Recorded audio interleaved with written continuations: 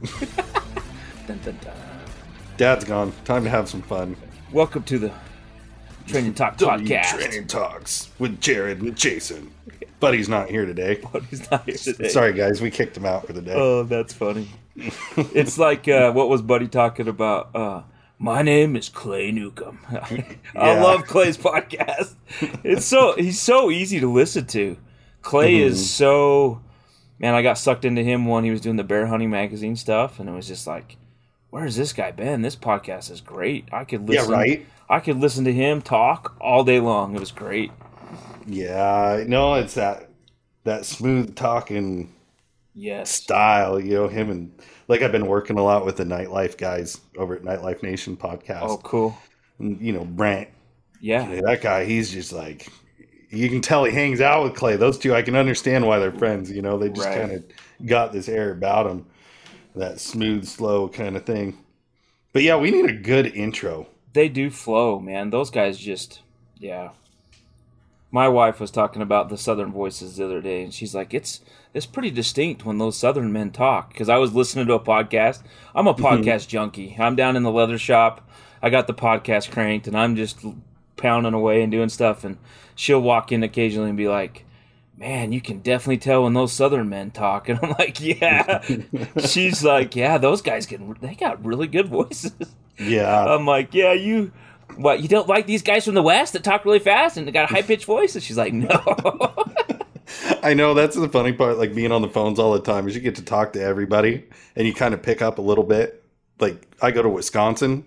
Oh. When I come back after 4 days in Wisconsin or visiting, when I visit family in Michigan. Yeah. I mean, you come back different. It's like you can't help yourself. You're just surrounded by it and you pick up on it. Yep. And, yeah, that's why I like listening to all those guys. But that kind of brings something to my mind, like we associate different people and different, accents and things like that. We gravitate towards them. Sure. But, it's all the same language still, right? It's all in the delivery. Yeah. But what about these dogs? As they're listening to us, you got to think, it's not English. I keep hammering on that one. These dogs aren't speaking English. And we're not trying to communicate. I mean, we are communicating in English, but it doesn't have the same meanings to a dog until we've taught them. Right. And I guess I've been thinking about a question for you, and you talk a lot about when that dog's ready. And it's nothing I've really given a lot of thought to because I just kind of know. I watch and I do things, but right. That's something we should all really talk about is, how do you know that dog is ready? How do you talk to it with that slow, smooth, comfort feeling? It's like, right. How do you get that message across? Because we talk about body language, tone. It's so much. I mean, this could be a multi-part podcast here. Sure. But how do we know when that dog's head is right, regardless of age, maturity level, experience? I mean, there's so many factors to go in. When Jared Moss is looking at a dog, what do you look for to know that dog is ready? Or do you tell a client, hey, we can work on some basic stuff, but this dog's not ready. Don't waste your time. Don't waste your money. Let's do this when it can be, impressionable. That's a great point. Couple of things that come to mind there. Number one, when I first started training, I kind of talk about how things were mechanical. So I would read these methods, or I'd read these books and watch these DVDs and go to these trainers, and I would try to watch all the mechanics that they were doing. And so probably for the first 10 or 15 years, it was just like, I'd say first 10 years, a lot of my training was mechanical. So if I was going to try and teach a dog whoa, for example, I knew if I put this check cord around him and did a half hitch around his waist and made the pillowcase thing, or if I put him on a place board, if I did that so many times and I kind of like chiseled him into understanding that when he was on the board that he wasn't supposed to move his feet, that if I did the mechanics enough times and enough reps, I could almost mechanically get him to do it. And so the dog would mechanically, he would act like a mechanic, right? He'd be just like a robot, as a better word. And the dog would get on the board and do the robot thing that it was supposed to do. And then, So, I mean, not to break your train of thought, but like, when you say mechanical training, like you have a check cord on the dog. yeah, You can make it do, like, you exact. have more hands-on, touchy-feely, like it's a real hands-on experience versus Right. a, I don't want to say a mental thing, but you Well, know, what it was is like, I'm going to get you to understand that this word "whoa" means that you don't move your feet, and here's this board to make you do it. And so it was all this mechanic stuff, right? It was like, if you do it wrong, then I'll just correct you with the rope and show you how to do it. And then I would say there's a "whoa" five. safety net. Yeah, I would use "whoa" like 500 times. Sure. And so then I run into this trainer who comes down and does a couple seminars, and his name's Dave Walker. And I watched Dave in the very first seminar. He came down to Utah, and we got 15 or 20 people lined up right there, and their dogs are all crazy and all different ages, and just the energy was like really, the dogs were just jacked up, right? And we're trying to have a seminar. And I watched in 3 days Dave take all of these dogs that were super hyper, not focused, crazy. He would walk over to each dog and talk to the client and say, "Hey, what have you been working on? Okay, I want to take your dog out here in the field." And the gallery would sit there and watch, and Dave would slip this leather training collar over the dogs. And in like 2 minutes, he would literally take a dog that was pulling on leash, being wild and crazy, and he would walk away from everybody. And Dave's energy was so centered and so calm and so relaxed. And Dave was almost 80 something years old at the time. So he had this kind of old man shuffle to him, and he would just shuffle away from the crowd, shuffle away from the energy. He'd have this leather training collar, and in a couple of minutes, just through talking through the rope, I call it talking through the rope, but he was just Sure. just kind of tugging on that rope, and he would kind of sit there and read the dog's body language. But Dave would sit there for a few minutes and do these come go with these few little drills. But Dave's method was not mechanical at all. He It was, was a connection more than a control. yeah, Dave Is was how I like, kind of hear that. yeah, Dave was trying to give off this calm energy, this focused energy, this really calm person, and the dog sensed that really quick. And he was reading the dog's body language. If you're jerking my shoulder out of place all the way down this thing, I'm going to give you a tug on this leather collar, and it's going to Sure. match your energy. And so Dave, I'm giving you a really long-winded answer, but what I No, learned, it's a deep subject. yeah, really. what I learned was Dave was reading body language, and Dave was using his body language to talk to the dog. And so he didn't, man, he would talk, he would say zero. I would be out there, the bird boy, packing the birds around for him, doing what he told me to do, get out of the way, get out of the way. And the first thing Dave would tell the whole crowd is shut up. Like, Yeah. here's a piece of duct tape, put it on your mouth. Just be quiet. Be quiet. And as soon as you take away your talking, you will see your dogs. This is such a hard concept to talk about on a podcast, but if you can get your dogs calm and you will stop talking and you will start looking and trying to listen, your eyes are reading that dog's body language. And this takes practice. This is not something you're going to learn. It's learned. It's Yeah, not, does not happen overnight. But what I watched Dave do was just a complete opposite of what I've been learning, right? All of this Sure. cookie cutter, I'm going to just kind of chisel you into being this dog, and Dave's method was completely opposite of, hey, let me read your body language, let me use my body language to talk. And then Dave's whole method was nonverbal communication. And once Sure. the dog did the action and was really good, proficient at the action, whatever it was, get in the truck, recall, heel, whoa, then he layered the verbal on top of that. Like he flipped the whole concept on its head. Instead of saying heel and then trying to mechanically make the dog heel, he wouldn't even say the word. He would start Just talk. backwards. He would talking through the rope, showing the dog through his body language, nice, slow, steady pace, and then talking through the rope. He was showing the dog through body language what he wanted, and the dog would be like, "Oh, okay," and then he would layer the words later. And so, completely foreign concept, but I can tell you, Jason, it sticks. Dogs Well, they pick up more they on retain cue. they retain it really well.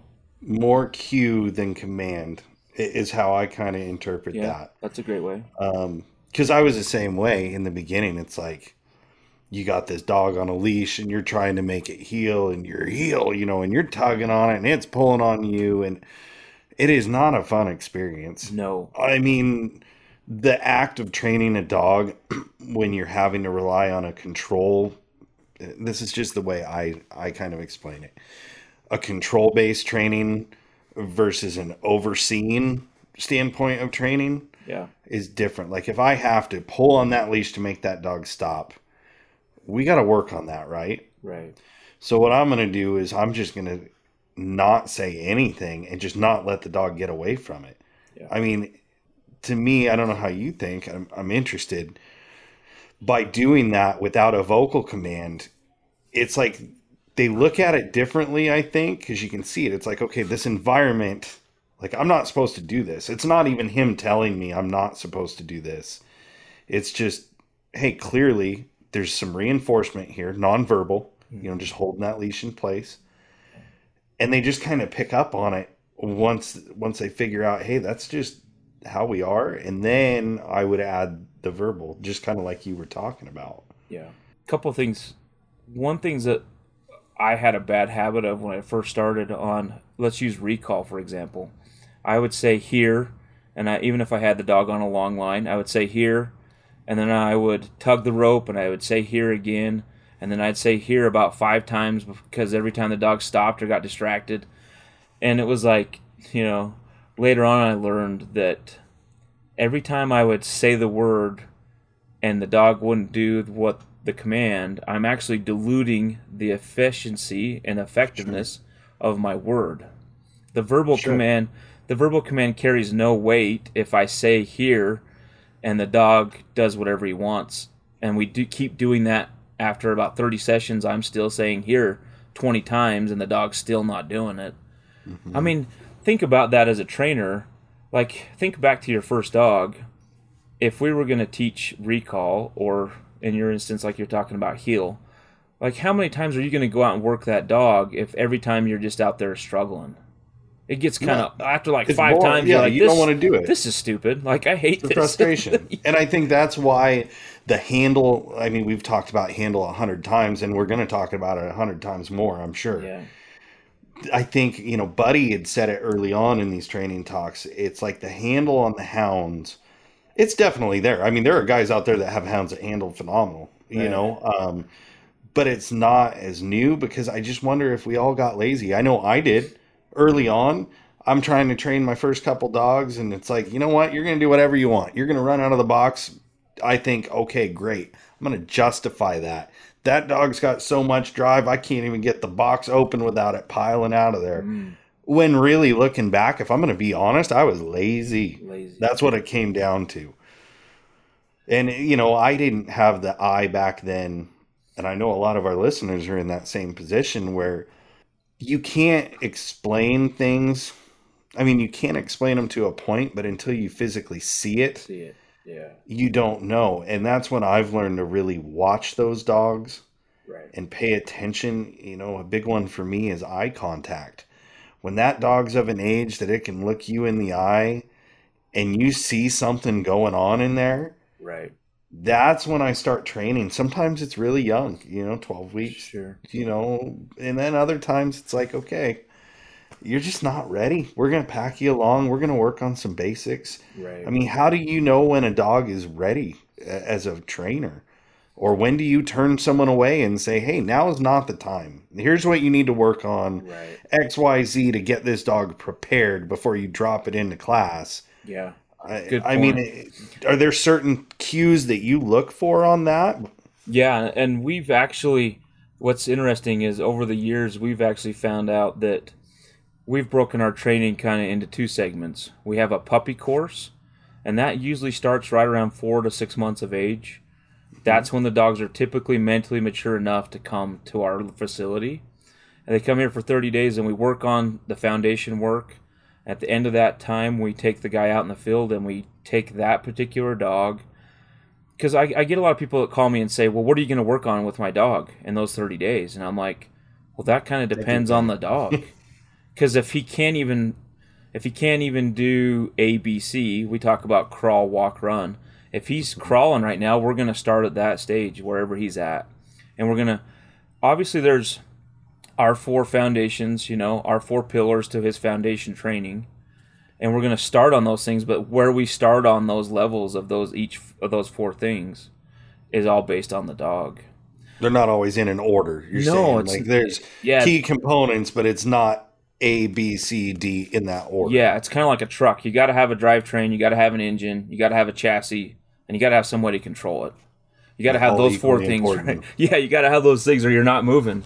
Sure. And so, so we have a puppy period, and then we kind of have some space in between that where we're going to continue those foundation things, just at a more higher, like more adding distractions and making it harder to do those 4 things. Then they come back around 10 months of age roughly, and they're here for 60 days. And the goal is at the end of those 60 days, we're ready to rock and roll. Having said that, I've had guys show up and say, hey, Jared, here's a funny thing. In the dog world, a lot of people don't tell the truth, the whole truth.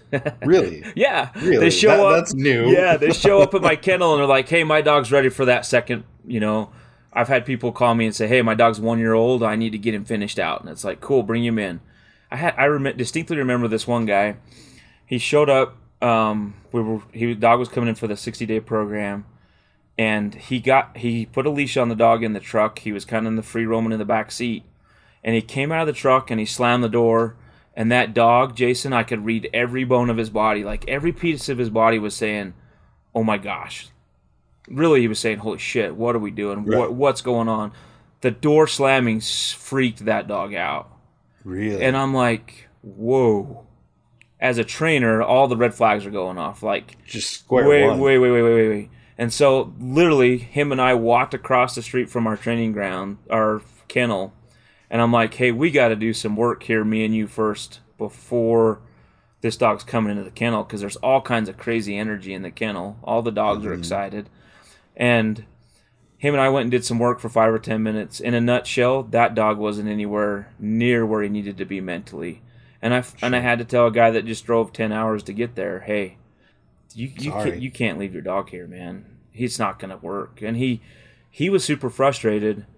Long end of the story is later he came back when the dog was ready, and we finished out that dog. He turned out to be a nice dog, but he was no way ready. And so there's some measuring sticks that you're going to use. Learning as a trainer, as a houndsman, as a dog trainer, learning to read that body language is so crucial. And so you got to be able to look at the dog and try to start thinking like a dog and start going, that particular dog was freaking out. He was pulling on the end of the rope. I noticed when he slammed the door that freaked him out. And it's like, well, how are you going to come and do gun dog training when you can't even have a door slam? And then we walked over and the dog was completely, I call it the donkey method, the donkey thing. It's like his heels were dug in, his feet were down, and he was just fighting the leash the whole way over to the field. Everything about the dog just gave me the feeling of like he's not ready to be here. And so the hard part is, that guy probably genuinely thought the dog was ready. He had no idea. He was so out of it. Oh, I'm sure, because I think there's a lot of people out there. I think that they're not all going to be dog trainers. Like, I think the majority of the people listening to this podcast are not going to be dog trainers, right. But if we can help them understand the concepts behind it, you're maybe training one pup every 2-3 years. Yeah. Right. I'm trying to add to a pack. I got my first puppy in a long time right now. And it's just, I wouldn't consider myself a trainer, but I have learned a lot of things that help in that. And I think that's my goal with these questions I'm asking you today is guys like yourself and Buddy or any houndsman or a bird hunter that's been around these dogs consistently and can see that's not something you're going to understand until you have that aha moment. And you're like, I get it. I see it. That is exactly what they're talking about. Right. So I feel like if we can talk about it and familiarize people, it's going to give them a better opportunity to open their eyes and see it. They know what they're looking for instead of just going out and hoping for the best kind of deal. Winging it, yep. Yeah, winging it's pretty rough. Right. And I will tell you, Jason, I messed up my first 2 dogs. I think we all did. My first two bird dogs, bless their souls, those two little dogs, you know, in the end result, they were really nice bird dogs. How I became a good trainer is because I screwed them up, and then I learned how to fix them, and then I screwed them up, and then I learned how to fix them, Yep. and I screwed them up, and I learned how to fix them, and so I don't ever want to come from a place that I know everything or my method's the only way or, you know, whatever, because dog training is like one step forward, two steps back, and then it's like laying awake at night and trying to figure out Why did this happen? why did that work? Why did that happen? Why? Yeah, I had a dog that was like 2-year-old male, and I was doing like touch-up work. And one day I put out 3 birds, and I'm like, cool, we're gonna do some hot touch-up work with Huck. And Huck went out there and just he didn't even point. He walked in, picked up the bird, and brought it to me. And I was like, what are you doing, dude? Like that's what you do when you're a 4-month-old puppy. Like, and him and I had a session where he just completely came unraveled, and I'm sitting there going, bull crap, I'm a dog trainer. This is not happening, you know. And so I put out 3 more birds, and I put out the third bird on the second group, and I'm like, wait a minute, this is one of those days, you know. And I'm like, no, it's not. I'm gonna do this. I'm gonna push through it. So I pushed him through it. We got through those 3 birds, and I got home, and I'm like, man, I missed the mark today. Huck was having an off day, and I should have went home. Like, there's nothing wrong, guys, with going. And so, yeah, one. There's nothing wrong with realizing it's not the time. The same as like we covered before, letting a dog out of a kennel and expecting it to listen right off the bat like it would after it's got its jollies out. You know, the zoomies are gone. Just remember, you're gonna make mistakes. You're gonna screw things up. Not every outing is gonna be perfect. And there's times as a handler, as a dog trainer, you know, or a dog owner, or a guy that's hunting dogs, there's days when you're just going to get out there and nothing's going right. There's nothing wrong with loading it up and going right back home and be like, no. Because there's nothing you can do to make it right at that point. It's just, it doesn't line up. Yeah. And, you know, I guarantee you're not the first one to screw up a dog. No. You know, I know that's the legend that precedes me. You know, I had a couple of dogs early on that, looking back, I can tell you exactly how I screwed them up. Right. They were very tender dogs, not soft, but tender. Yeah. You know, it didn't take much. And you get a little hot and heavy and you raise your voice and you're yelling, and then you're using an e-collar improperly, and you're letting emotions drive your training. And man, I'll tell you, that'll screw a dog up beyond, I don't want to say beyond repair, but in your eyes at that moment, beyond repair. It's like, I can't fix this. Right. I don't know how, but that's what made me really start to read dogs, knowing and having to just eat some crow and swallow your pride and realize you screwed up bad. Right. I hope, but it taught me to look for that opportunity and see, when is this dog going to pay attention? Because there's times they're just not going to. Yeah, dog training is starting to learn how to read with your eyes. It's reading that dog's language. I hope these podcasts will help some people start realizing that you got to kind of drift away from the mechanics sometimes, and you got to start getting in tune with your dog and start reading his body language, and then making sure your body language is portraying the right message. It's not like a cookie cutter on everything, you know. There's some finesse, there's some dance that you're going to do here. There's some art to dog training too. And knowing when to push forward and when to back up. That comes from experience. There's just no book you can read to know. I think at times, so the big takeaway I hope from today is you got to start learning how to read that body language, and you got to start learning how to speak their language. Because if you will, your training is going to be a lot more effective. The dogs are going to retain it really well. Back to the story how I was talking about mechanical training and then Dave Walker coming down. So I pick up Dave's method. I start using it for a couple of years, and I have a guy that's in the military, and he brings me his dog, and I train it, and he had to go overseas for like 18 months. And he comes back. Wow. He comes back, grabs the dog, and in literally one session has the dog right back to where he was 18 months ago. And he calls me, and he's ecstatic. He's like, Jared, this method is freaking awesome. I've never owned a dog when I've been deployed and come home and had the dog right back to where he was in a day or two. He's like, it's always taken me like a couple of months to get my dogs because I'm leaving them with my buddy.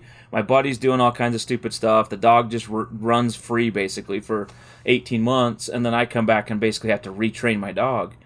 And he's like, I am blown away at how well this dog retains it. And then I'm getting people bringing me dogs in for a refresher, and I'm watching these dogs, and in 7 to 10 days I have them right back to where I had them a year ago. And I'm like, holy cow, this method works. Like, it sticks. I don't have to have $10,000 of equipment. I don't have to have 100-foot cords and teaching whoa on a placemat. Like, I'm speaking dog, and the dog's retaining it, and the dog's like, oh yeah, I remember this. I know how this works. Right. And so that was the aha moment for me, was like, wow, I don't have to like constantly be on this dog every day, every week, keeping the mechanics sharp, right? Like, if I learn to speak dog and I learn to read that dog and then I teach him in his own language, he retains it so much better.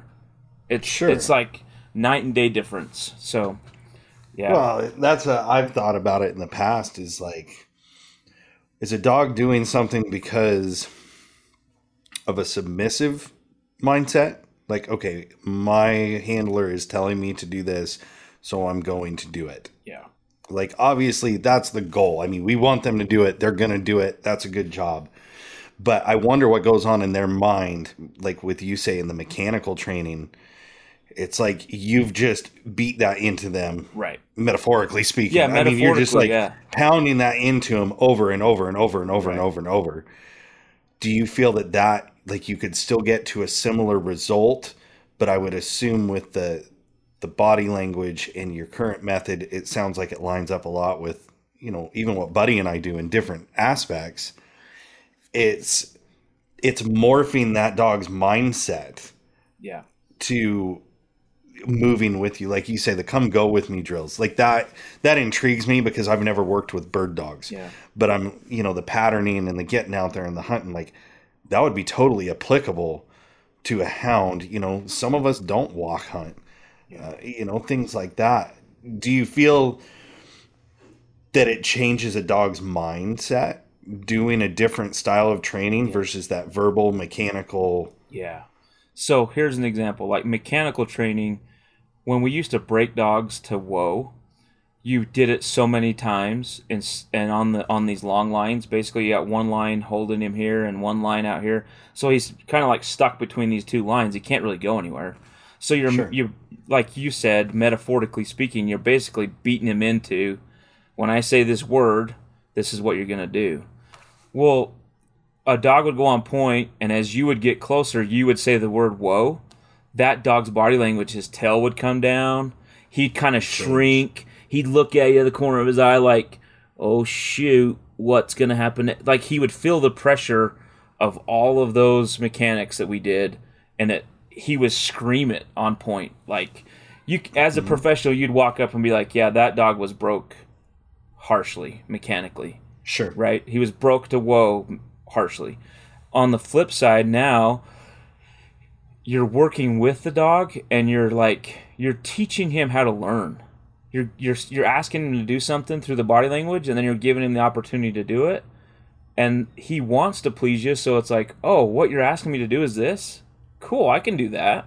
Instead of, oh, what you're asking me to do this is, I better do it, by golly. If I don't do it, then there's a consequence, right? It's almost like this heavy hand. So today, when those dogs go on point, and I walk up and I say, whoa, they get bigger. Like, they curl up on their toes. The tail starts just twitching. They're getting close to the end. Yeah, they're just the reward. They're like jacked up because they feel like they were taught how to do the drill, how to do the whoa concept in a way that was like, I'm going to mold you and help you understand and teach you. This is to help you get to that end goal. Yeah, the end goal. It's not a command to just do what I'm telling you. We're trying to make it to this goal together. Yeah, exactly. And so I walk. So the icing on the cake is you walk up to a dog on point, and he gets bigger. He gets prouder. His intensity gets stronger, and that's how Dave started winning competitions, because you got a heavy-handed handler over here. walks up to his dog on point. Dave walks up to his dog on point, and as Dave gets closer, the judge is going, "Look at that dog! Like he's actually getting taller. Like he's standing up proud. Like, hey, we're doing it. We're killing it." And he's looking at me. The dog, like Emma, my own personal dog, Emma will look at me like, "Get him." She's like, "Yeah, here he comes. He's going to kill this bird." And she looks at me like, "Get him." And then, get it done. Yeah. And before it was like, they're looking at me out of the corner of their eye going, "Well, shoot, I hope I don't screw up." And that's exactly where I was going to go. It's not a fear of screwing up or, they're not confident enough almost, because there's always, it's either good or bad. Yeah.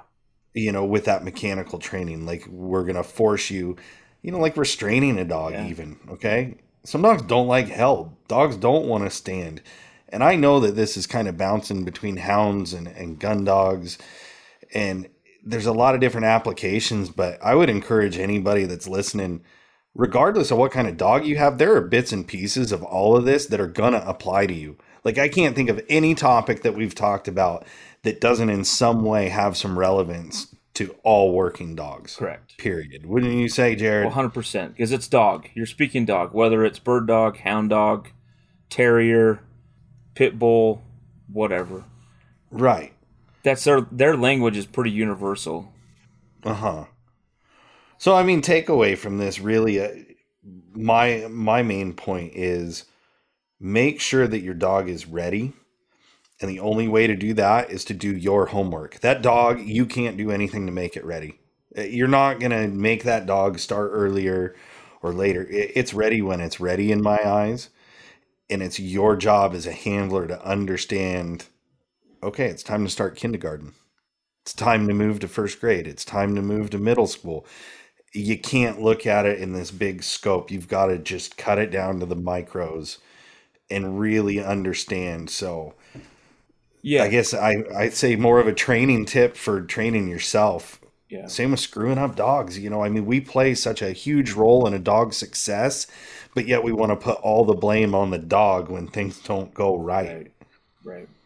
Yeah, learn how to read these dogs, learn how to use the nonverbal communication. There's a lot of things that we can do, to build confidence and build exposure type training, right? Let's go for a walk out in the creek. You've never been to the creek before. Let's go figure it out. Those exploring training sessions, simple, small things, loading the dog up in the truck, taking him to town, all those things are going to help him get more mentally confident so that we can start things a little faster. But yeah, some dogs are just going to mature slower than others. It just happens, and you can't.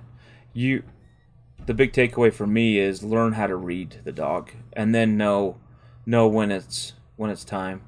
And we'll give you a lot more measuring sticks as we go along here.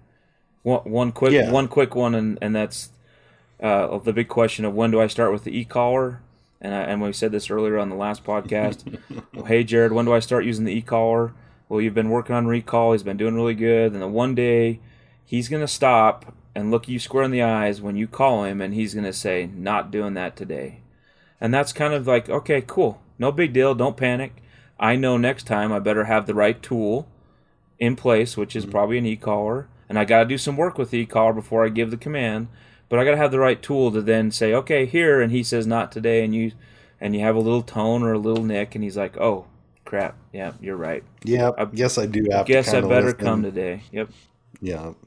So yeah, and we'll have to hit on some of these down the road, because it is so universal across like the breeds and the different jobs that these dogs have. So I hope you guys are all enjoying these. Contrary to what Buddy says, I really enjoy the training podcast. We can bust his chops because he's not here. But yeah, there's something to take away for all of us. And I know I've said it before, my shortcomings and my screw ups, I am more than happy to put out there if it can save somebody some frustration. No doubt. So, just focus. I want you guys to reflect. How are you reading your dog? Rate yourself. How well do you know that dog? Right. I'll use my dog Rose for an example. If you go hunting with me, Jared, I'm coming. I'm not going to tell you now what she does. I'm coming.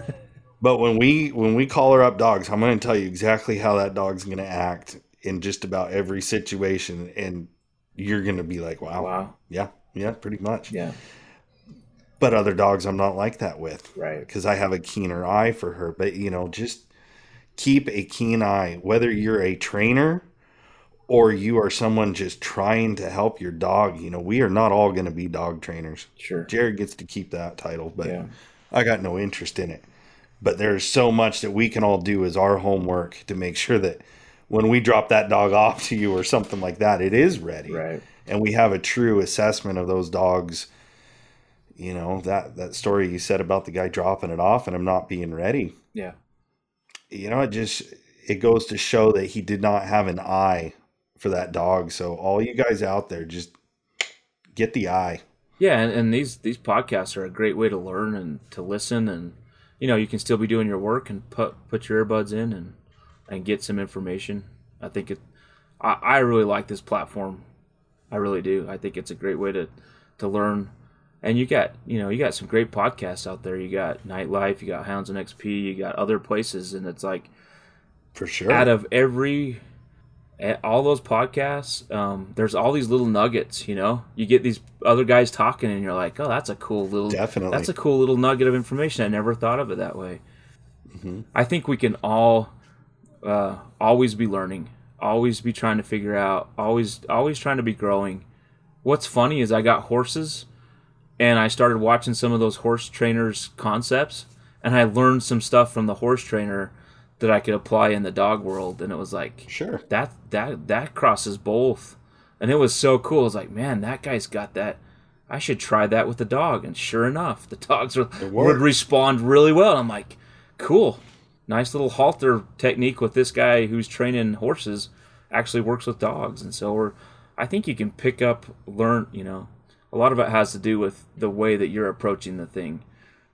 For sure. If you're approaching this podcast looking for holes, yeah, you're going to find them. But if you're coming here trying to learn, we're going to drop a ton of little gold nuggets that are going to... Just nuggets. Yeah, they're going to help you just shorten up your training curve so it doesn't take you 5-10 years to learn what it took. If it took me 5 years to learn it, hopefully I can teach you something that'll help you learn it in 1 year. Yeah, and not screw up a bunch of dogs in the process. And not have to call me and say, how do I fix this? It's like, oh, crap.